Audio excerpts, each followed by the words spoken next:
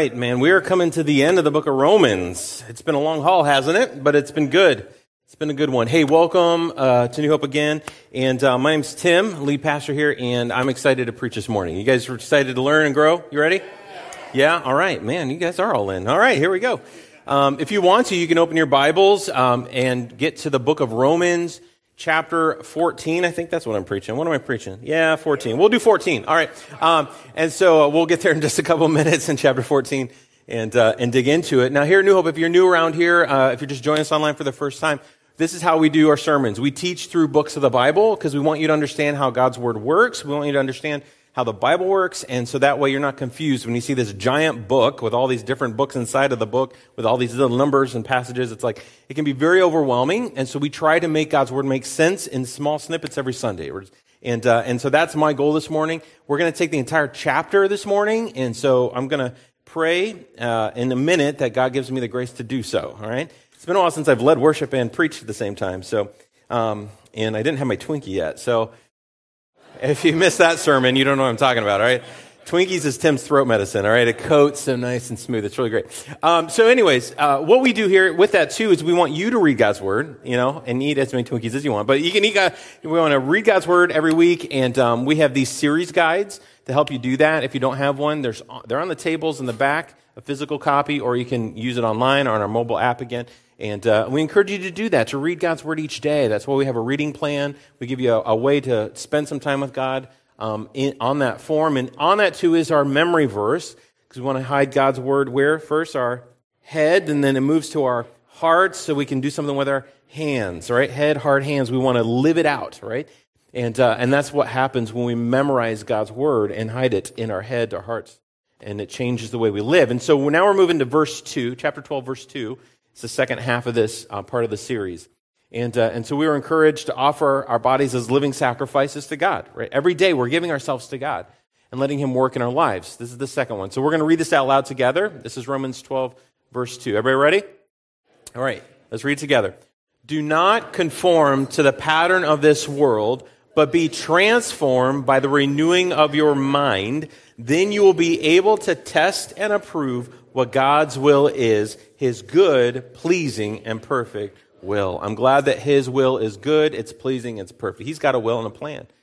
And He asks us to come before Him and to offer ourselves to that will, that good will, that plan, to not be conformed. Remember the Jell-O mold? I don't know how you couldn't, all right? Because like the worst one was the Spaghetti-O jelly mold with hot dogs in the middle. Anybody remember that one in the series? Okay. If you don't know, you got to go back and watch that message on Romans 12, okay? We don't want to be like that. We want to be transformed, into a butterfly. We want to be transformed by God, and He's got something good for us to transform us into something good. And this morning, I believe He wants to transform us a little bit more as we continue to learn and grow in Romans chapter 14. So this is what we're going to do. I'm going to read just a few verses, even though I'm teaching the whole chapter.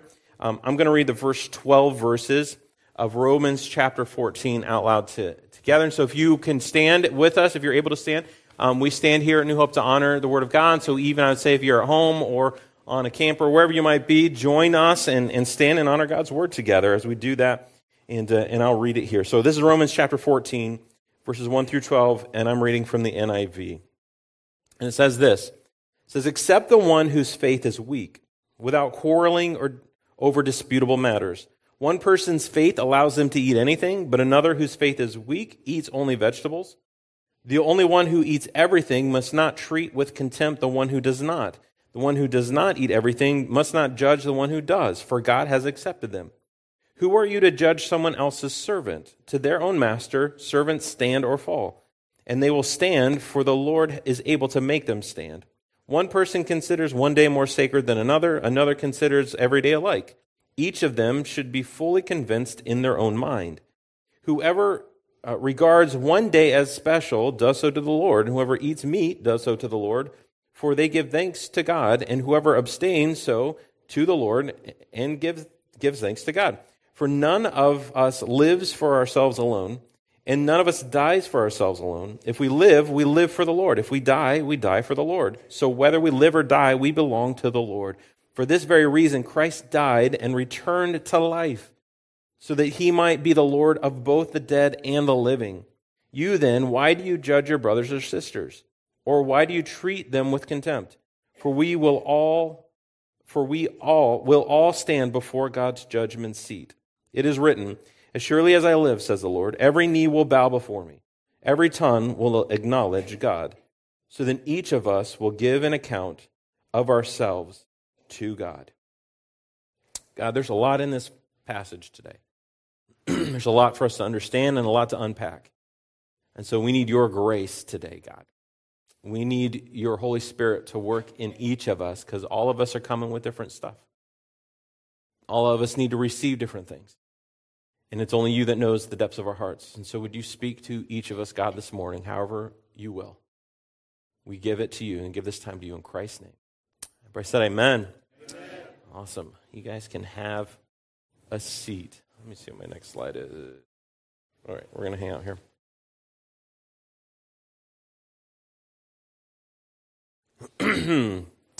Our family, we've got 3 kids. And I remember when they were babies, when they were born. And it's a good thing I remember that, right? It's like, well, duh, I hope you do, Tim, right? Like, good for you. You remember, right? But if those of you who have had kids, you remember those times. They're like precious times.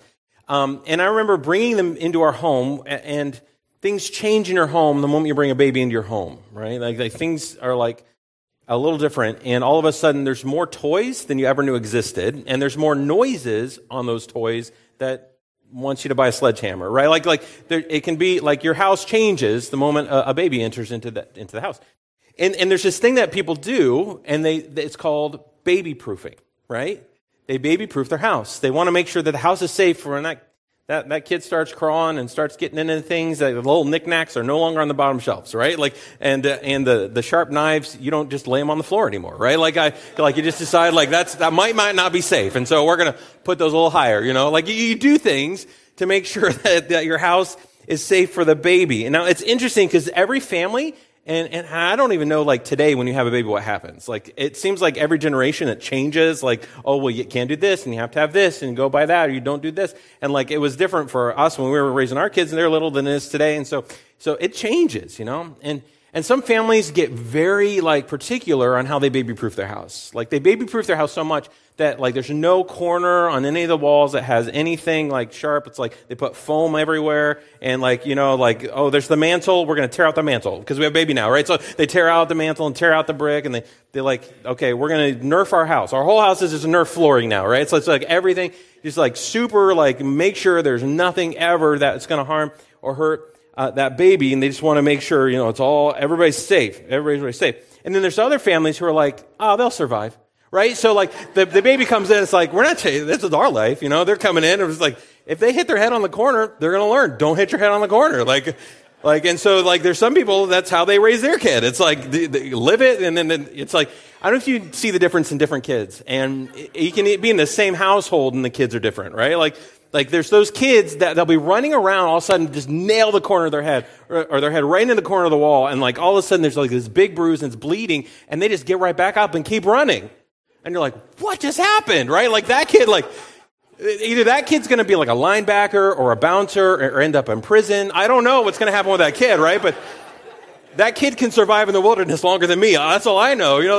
Some kids are like that. And then there's other kids, they're just walking, trip, and drop their bottle, and it's over, right? The rest of the day is ruined, and it was just a bottle, that was carpet, you're fine, right? So some kids are super sensitive, and they just, anything happens and it's just on, right? The waterworks are on, things a little bit crazy. Some of you, with your kid, maybe you should have not just baby-proofed your house, but baby-proofed the kid, right? And you have any kids like this, they should probably look like this, right? That's what you should do, you should wrap them up in there's life, I think you're okay. You got your helmet, you got your, I thought that was a hilarious picture. One of our boys, our middle son, Nat, there were times where maybe we should do that. He kept breaking something, and we have those kind of kids. And then some of your parents are more but I want them just to learn by experience, right? And so when a kid goes into the refrigerator and they see this little bottle that looks like a lemon, they're oh, is that lemonade? And this is what, some parents would be no, that's not, you don't want to drink that. But there's other parents that say, okay, let me grab my camera, right? Let's see what's about to go down. And this is what happened. Like, this is this parent.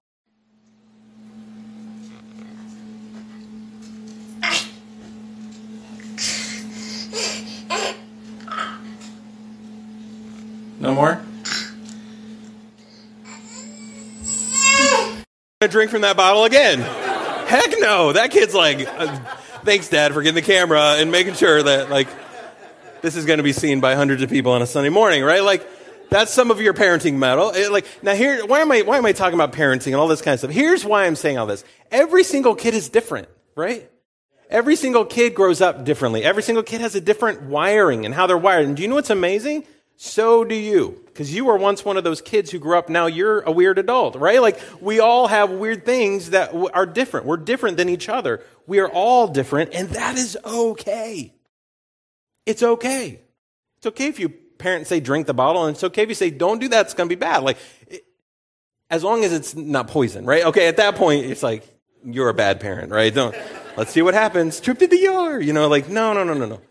You don't want to hurt people. Like, you're not trying to hurt others, but like, when we think about us, we are all at different stages, even spiritually.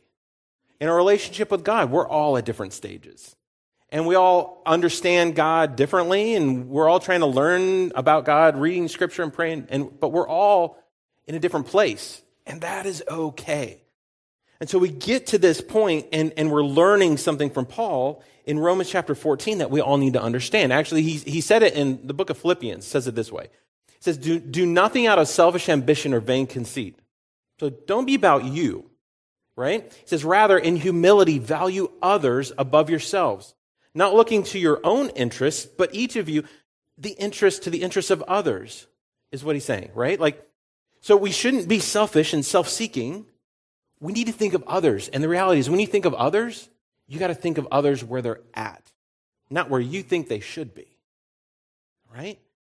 And so that's what we're learning this morning. We're going to learn and unpack this together, because this is, sneak peek, this is what we need to do. We give grace while we all grow. That's what we do. You can fill in the blank if you have your worship programs. You can take notes or in your own journal. That Paul is saying at the beginning, we choose as Christians to give grace to each other as we're all growing. Like, I can't judge you where you're at. You are just where you're at. I can help you, right? And you can't judge me where I'm at. Like, you can help me. I'm not here to judge. I'm here to give grace while we're all figuring this thing out and while we're all growing. We're all at different stages. Some of us need bubble wrap. Some of us need to drink the lemon juice, right? And it's okay either way, right? Like, we just need to think of others. Now, we use this thing here at New Hope to help us understand each other and to show grace to each other. And if you go through, Equip, you're going to get it. If you go through our growth track, you're going to see this picture. And it's this picture that we call the discipleship wheel, is what we call it, because it looks like a wheel. It's got a hub and spokes and different sections and all sorts of stuff. And with this, it helps us understand where we might be spiritually, because we are all growing at different paces. We've all are different stages of our walk with Christ. Like, we are all at a different place. And to help us understand each other, we just use this as a tool here at New Hope. It's really more of a self-assessment tool. Like, where am I at with God? Like, how am I practically living out in being a Christian? Like, what does this look like? And so let me explain it real quick, and you'll understand it by the end, right? Before you know God, you are spiritually dead, meaning you're just living for yourself and living for the world. God is just this, he might be out there, he might not, but it's just about you. But spiritually, you are dead. You're separated from God. Our hope for you is that you'll understand what God has done for you and that you will experience salvation. Why do we call it salvation? Because we're saved from sin. We're saved from the condemnation of sin. We're saved to be with God. And so when you experience salvation and then God enters in, things start to stir up. Things start to change. But when you were dead, you lived a certain way. You lived a certain life. You lived for yourself. You did certain things. And when you become a Christ follower, it's not like the whole old self disappears. That's not what happens. It's a journey. And so we say you become a spiritual infant. You're very young in your faith. And you don't know what you don't know, but you're just excited. I know Jesus, right? And that's all you need to know to get to heaven. That's all you need to know to be saved is I know Jesus. That's the only question that's going to be asked for your salvation. How'd you get here? Jesus said I could come. That's it, right? But you're still going to be living in sin. You're still going to be ignorant about certain things, and you're still going to probably live for yourself in a lot of ways. And so you're going to have other Christians around you trying to help you grow. You're going to start to read the Bible. You're going to start to learn some things and hopefully grow. As you grow, you become a spiritual child. This is a natural flow of growth, right? You go from an infant to a child. But a child, when you think about children are typically self-centered, right? We would call children in your own household, if you've got kids, they consume a lot, don't they? They're there to receive. You take care of them, you provide for them, and they just receive everything you give them. And they're trying to grow, and they are growing, and they're learning. But they're there really to just get from, right? And so spiritual children, as they grow, they show up to church, and your mentality is, I'm here to get stuff. I'm here to get understanding. I'm here to get from other people. I'm here to get love. I'm here. It's more about what you're getting from than giving to, right? You're just receiving, and that's okay. You're starting to build friendships with other Christians, and in that relationship, you're more getting out of that relationship than the other person, and that's okay. They're helping you grow. So that's a spiritual child. You go from being ignorant, now you're starting to learn, things are starting to change inside of you, and you're starting to be transformed, Romans 12:2, right? And so with that, you hopefully would continue to grow to become a spiritual young adult. Now, when you become a young adult, at least when you're a young adult in our house, we want you to leave the house, right? We want you to start producing things in life, not just receiving. Like, now go out and use your gifts. Now go out and get a job. Now go to college, whatever it might be. And that's what a young adult does. They stop being about me. They start thinking about others. And so when you become a spiritual young adult, something switches inside of you saying, no, okay, I've grown enough. I'm growing. I want to give something back. Now I want to help somebody, right? And so you start to become more God-centered, and you start serving other people and using your gifts in the church. And you see God's fruit in that. And you get excited because God's using you in somebody else's life, which is so much fun. So much fun, okay? And then as you continue to grow from a spiritual young adult, the goal is to become a spiritual parent, meaning you are able to be mature enough. You understand God's word enough. You're growing to what we call a BGP. That's a big godly person. People need BGPs. People need big godly people in their life, like spiritual infants need a BGP to help them learn and grow and understand and show them grace, right? Children need a BGP, somebody who is mature, who starts mentoring other people and helping them grow and understanding God's word and praying for them. And so then it continues because now they're reaching out to people who are spiritually dead and helping them understand who Jesus is and helping them down that journey and on that path. That's why we call it a discipleship wheel, because we're all called to help the person below us, to mentor, to grow. Does that make sense? And so with this is kind of, we don't use this to judge other people. That's not the point. That's the opposite of Romans 14. We use this to help us self-assess. Where am I?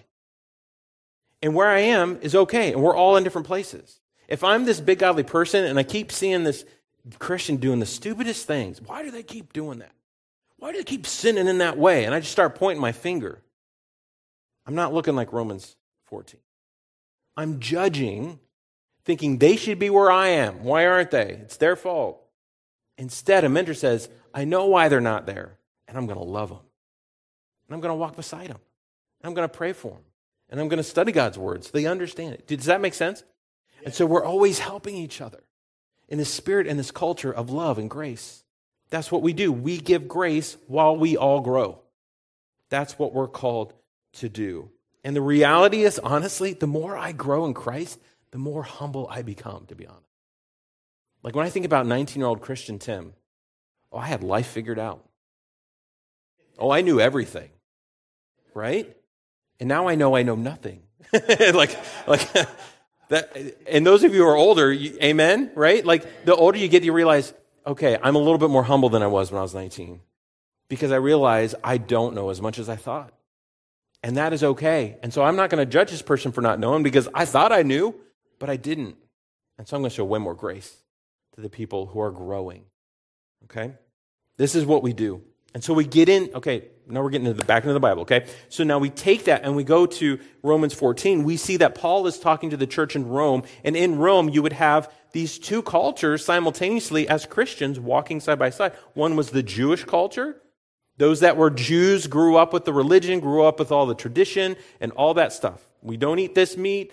Saturday is the Sabbath day. We do these certain things. And when they became Christ followers, they still continued in some of those traditions. And then you have these Gentiles who are just like, I just live for myself and I ate whatever I wanted to and every day was the same. And so I became a Christian and now I'm saved and now they're telling me I have to and I'm saying I don't think I have to. And you see the tension that's going on when cultures collide. And so Paul is speaking in chapter 14 about those cultures colliding and saying it's not about the little nitty-gritty stuff. It's not about if you eat or don't eat, if you do this or that. He gets right to the heart to help us understand what this looks like. Now, I want us to be careful because his discussion, the discussion he's bringing, we hear very specific things. He's talking about food, drink, and the Sabbath, okay? All of these things are non-salvation issues, okay? So when he's talking about Romans 14 and not judging each other, he's talking about over the things where there's no clear, God said, do it this way for us in the New Testament under the New Covenant. If there's no clear, and it's this gray area of like, drink Kool-Aid, don't drink Kool-Aid. Well, I don't like the non-Kool-Aid people. I like Kool-Aid, right? Like, you see what I'm saying? Like, he's like, that is a non-salvation issue. Whether you take communion every single Sunday at church or you do it once a month at church, a non-salvation issue.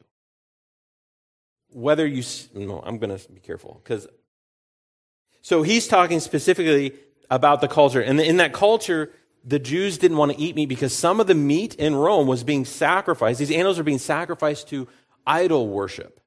They're being sacrificed in a temple, in a pagan temple, and then they would sacrifice it. There'd be a lot of meat left over, and then they would take that meat then to the market, and you could buy that meat in the market, and then you can cook it for your family. And so like the Gentiles are like, I don't see a problem. It's good meat. Some of the Jews were like, but no, that was sacrificed to idols. That means it's like, it's evil, and we can't eat it. And honestly, we're going to see where Paul lands. He says, it doesn't matter. That's what he says. God says, I made the meat is good. Now, if you use this passage to say, see, vegetarians are evil, right? Like it says, one's weaker in faith and only eats vegetables, right? Like that's not what he's saying. He's not like, this isn't like vegetarian kind of a conversation, right? But what he's talking about is the tensions between those things. Like we talk about things even still today that divide churches, right? Alcohol. Alcohol is one of those topics that's like, there's some churches, denominations where it's no big deal. Like the pastors, drinking up front, just having a party. No, I'm just kidding. That doesn't happen. Don't go to that church where the pastor's like, hey, everybody, let's do the Holy Spirit. Don't do that. All right. That's a wrong church, right? And then there's some churches that say if you even take a sip of alcohol, you're a sinner, right? Like even go near it. If it's in your house, oh my gosh. And so you see the separation divide. The only scripture that we see in the New Testament about drinking alcohol is don't get drunk. So there is a line. When it takes you over, the Holy Spirit's no longer over you. He says that's the line, right? And so there is a line attached to that. But just having some wine in your house or drinking a beer from time to time, I don't see anything wrong with that in Scripture. So he's like, why would you argue about this? Why would you let that bring attention? So we're talking about the differences in tradition and in culture, and that these differences shouldn't divide us as Christ followers. This is where we allow grace with each other while we all grow. But at the same time, we should give each other preference, right? Meaning, I'm not going to go to India and be like, well, I'm a Christian and I can eat beef. When they have all these cows rolling around, and all these cows in India, just there was it Hinduism, right?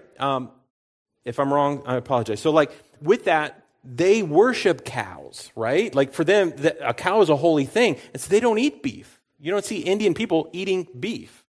But if I say, hey, come over to my house, we're having some steak, that's me being rude. It's putting something in front of them it's not me honoring their culture, right? You show respect to each other's differences. It's like if I had an alcoholic come over to my house, I'm not putting a big bottle of wine in the middle of the table. I'm going to give them preference and understanding. It's not a sin issue. It's a gray issue. That's what we're talking about, non-salvation issues that don't have a clear biblical rule attached to it. So some of these, drinking alcohol, watching certain shows or movies, some people watch some people don't. having certain diets, the Sabbath day. Do we keep a Sabbath day? Is it Saturday? Is it Sunday? Just so you know, biblically, the Sabbath day was Saturday, okay? And so those of you say, well, Sunday's the holy day. It wasn't biblically, like in the Old Testament. So like you're even making a biblical thing not biblical. And so why are you fighting about something that, and then there's, I'll stop. What time is it? All right, I don't want to waste my time on all this, okay? Because then you get really crazy because it's like certain worship styles. You got to play the organ or it's not church, or you got to do this or it's not. You know what I'm saying? You get these different traditions. What you believe about end times. Are we pre-trib or post-trib or odd trib or trib, right? Like, what do we do about spiritual gifts? There's so many things that divide the church.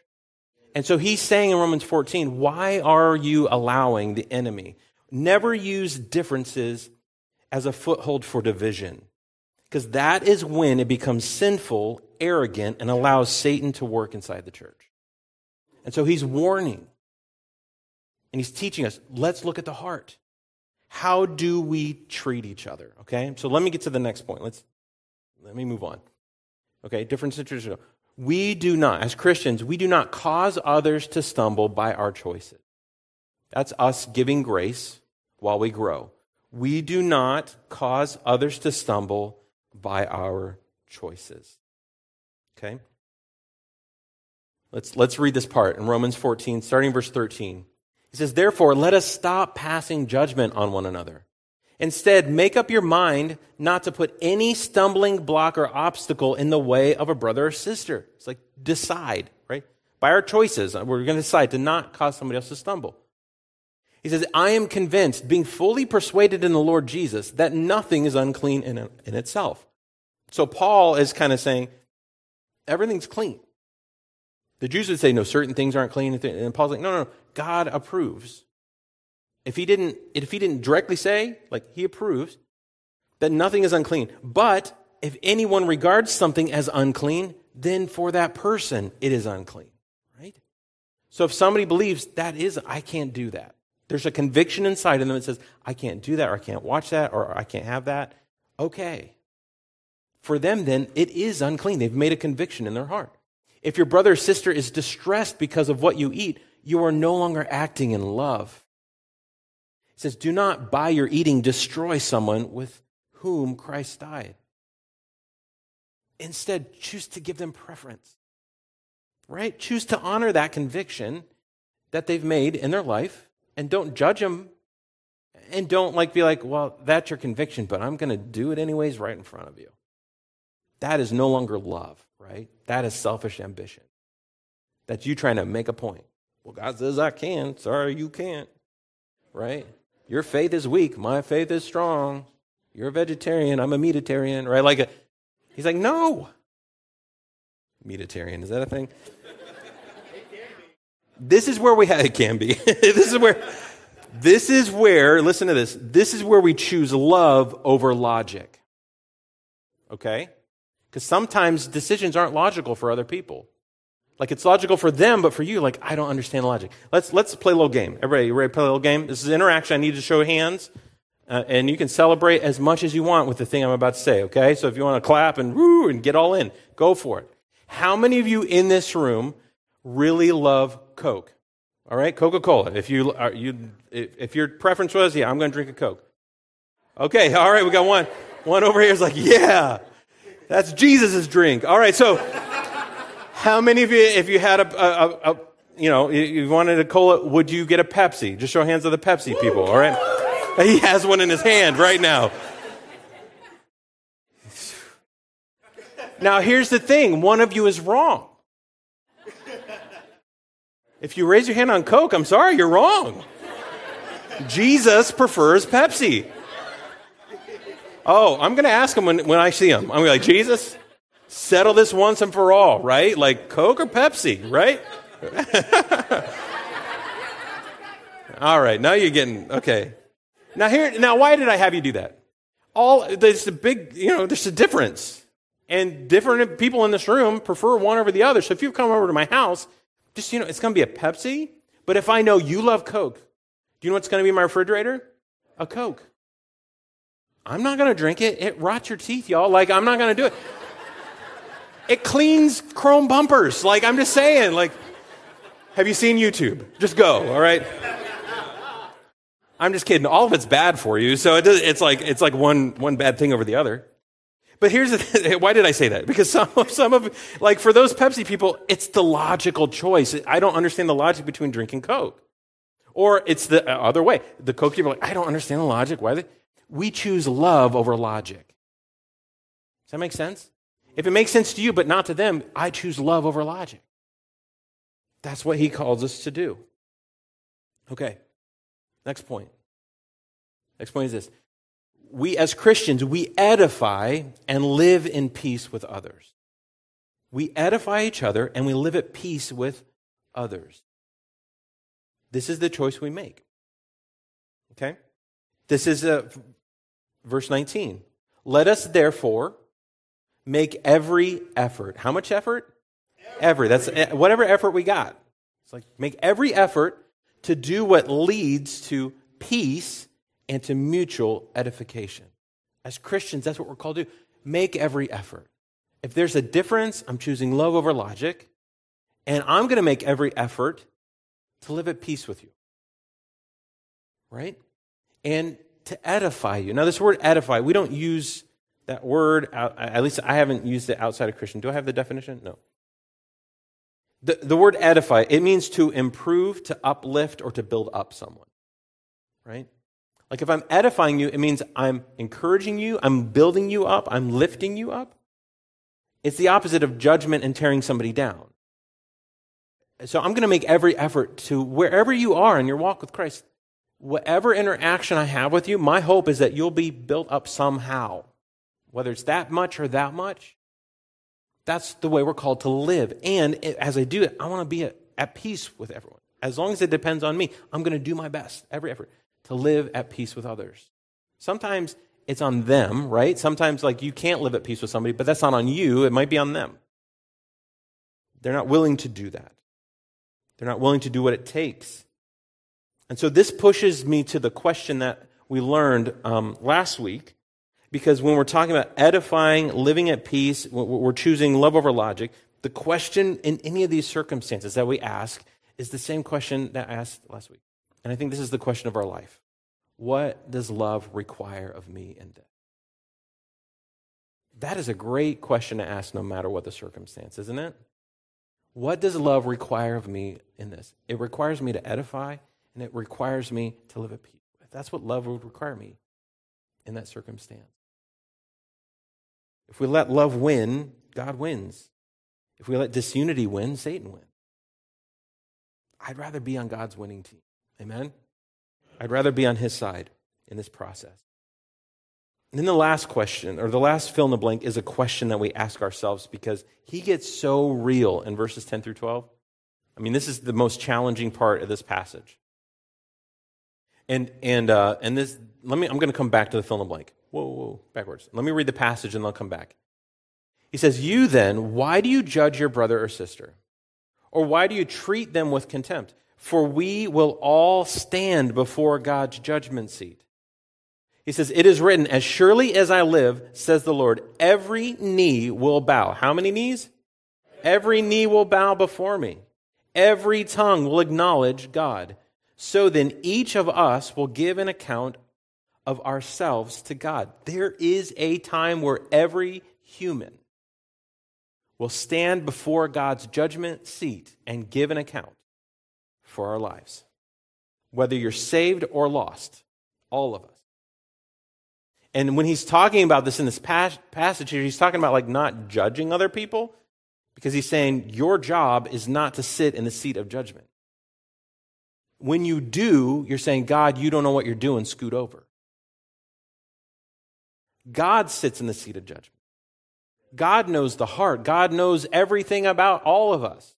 The only one who can rightly judge every single human is God. I can't judge because I don't know you. I don't know your whole story. I don't know your childhood. I don't know why you keep making the same mistake. Why would I judge you? Because I certainly don't want you looking at me and judging me, because you don't know my whole childhood. You don't know all my issues. You know what I'm saying? He said, God is the one that sits on the throne. But our actions, let me go back, with my convictions. This is what he's saying. The things that I choose to be convicted over, to drink, to not to drink, Sabbath day, not Sabbath, meat, no meat, whatever, like whatever that conviction is. Will that conviction and my actions, how I live it out and how I live among others, stand rightly before God's judgment seat? If I'm convicted about something, when I see God, will that conviction matter before God?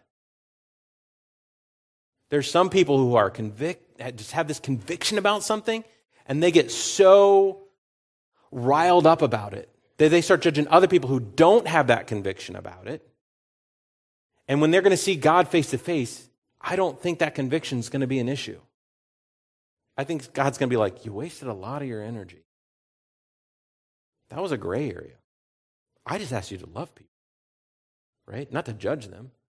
Will your convictions, the things that you choose to do, things that matter to you, hold up when you're right before the final judgment before God? Will your actions, how you treat other people, how you show love to other people, how you hate people, how you mistreat people, will your actions stand rightly when you see God face to face? That is a hard question, isn't it? Like, Tim, we were having fun earlier with lemon juice. Like, what is this? Like, now we're getting real. Yeah, we're getting real. The bottom line, it's all about your heart. Right? What is inside of you comes out of you. If judgment, if like ugly things come out of you, it's because it's in there. And God, in a loving, patient way, as the Heavenly Father that He is, wants to free you from those things. He wants to release those things from you. So you don't have to be bound up by those things, but you can walk and live in love.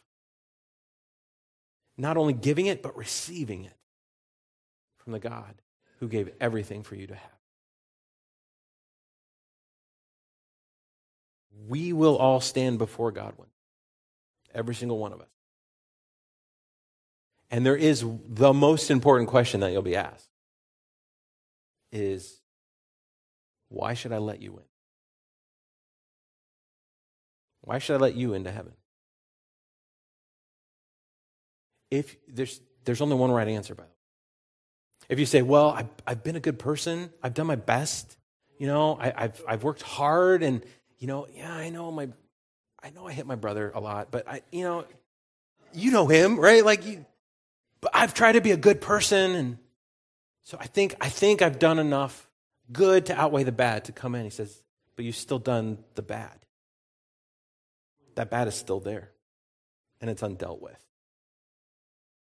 That doesn't get you in. Your best day and the best goodness doesn't get you in. The only way you get in is when you say, I know Jesus. And He said, I can come. And God looks at you and says, awesome, come on in. You say, but I saw all this bad stuff. He goes, no, I don't see any of the bad stuff. I see my son's name, Jesus, covered up all that bad stuff. And you've been forgiven. You've been made right before me. Just as if you had not sinned. Come on in. The only way to be with God is to be holy, to be perfect. And the only way to be holy and perfect is to be made holy and perfect by God Himself. It's not on our works. It's not what we do. We can't get there. And so I'm leading us to a moment here. Some of you in this room, some of you online, some of you need to hear this. God loved you so much, He sent His Son Jesus to this earth. Jesus lived, He walked. That's why there's so many specials on National Geographic, because He was a real person. Jesus lived. And the reality is He lived a perfect life. And then they killed Him. He became for you the final sacrifice. He paid for your sin by dying on the cross. Because all sin costs death. God said, I want my Son to pay for their death. I don't want, if they pay for their death, they're separated from me forever. I want my Son to pay for that. And so that they can be made right before me by that holy and perfect. Good news is, they tried to kill Him. They tried to close the tomb. They tried to put the biggest stone. They tried to put soldiers in front of that. Nothing can keep Him in that tomb. There is no tomb with the body of Jesus in it. Because He rose again. The Holy Spirit power came upon. He was resurrected. He showed himself to hundreds of people. The resurrected Savior. Eyewitness accounts saying, yeah, we saw him.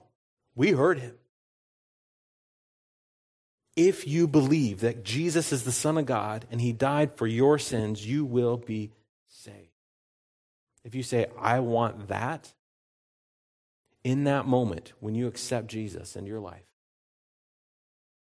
that naughty list, that all the bad things, all the sin is now forgiven. Jesus forgave you.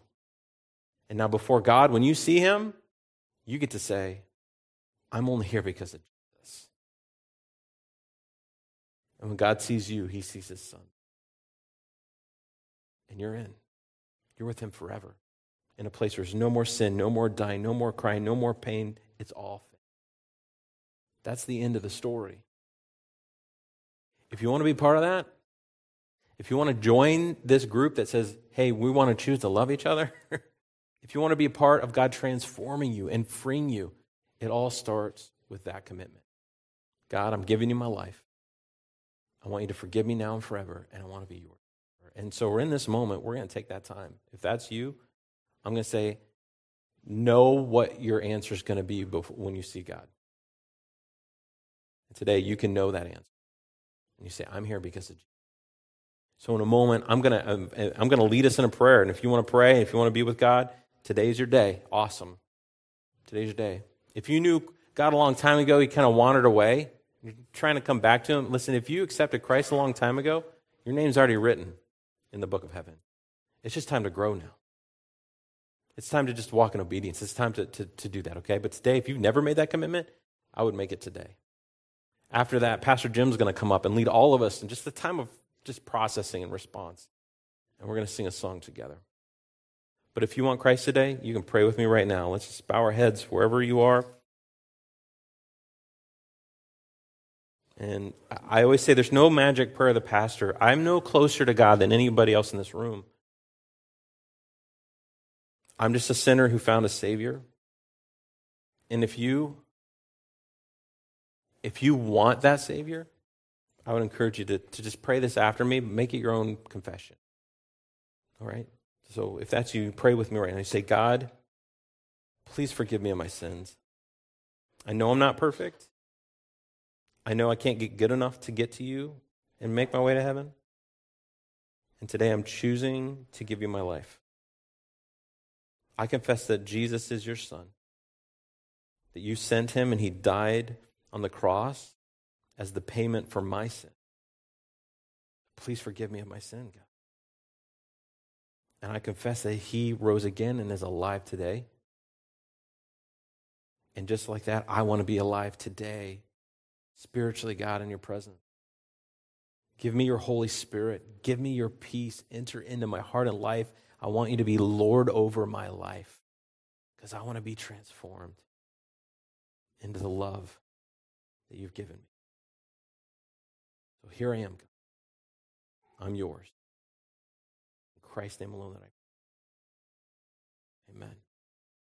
If you pray anything like that, or if God works in your heart in a certain way, we do want to know about it. And so I would encourage you, just mark your Connect card, or right after, I'm going to hang it up here. You can see Pastor Jim. And we want to pray with you and encourage you as you start that path. For those of you who are Christians, we're going to take some time to respond and let God speak to us. Yeah, as Pastor Tim was talking, he says this a lot, and I think this is really, really good. This thought of what does love require of me? And I think that question is good from two different directions. What does love require of me in relationship with other people?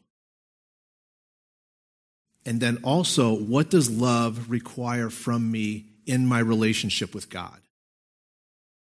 What does God, because I love God, because I have accepted his love into my life, there are certain things that are now required of me, and it's called obedience. I don't obey to get a relationship with God, but after I start a relationship with God, obedience is my response. So what I want us to do, I want us to take just a short minute here. I want you to close your eyes. And I want you in your mind, I want you to start to answer this question. What does love require of me? I want you to get a picture in your mind of someone, perhaps, that has wronged you, that you are holding a grudge against. Maybe someone that you have wronged and someone is holding a grudge against you. What does love require of you in that relationship? But also, are there areas of obedience where you are not yielding to God's will? What does love require of you in your relationship with God? Where are you holding back from God?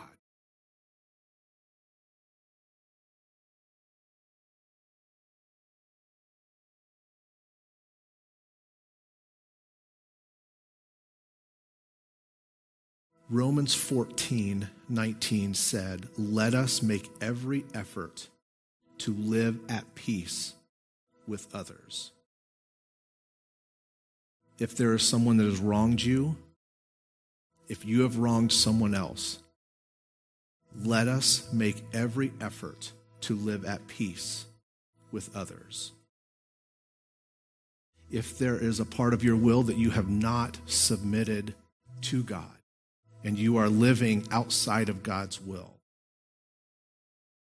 obedience requires you to lay that at God's feet and to yield that part of your will to Him and to let Him have His way in your life. Let Him take that out of your life. He is so gentle. He is such a gentleman. Even when we are disobedient, He is such a gentleman in how He removes those parts of our lives where we're hurting ourselves and where we're hurting other people. So I would ask you, whoever that is that's on your mind or whatever that situation is, I'd like to lead you in this prayer. If you desire to be squarely in God's will, I want you to pray this with me.